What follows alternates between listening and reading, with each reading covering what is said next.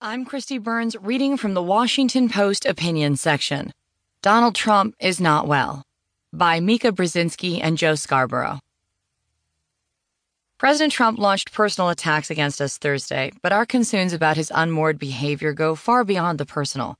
America's leaders and allies are asking themselves yet again whether this man is fit to be president. We have our doubts, but we are both certain that the man is not mentally equipped to continue watching our show, Morning Joe.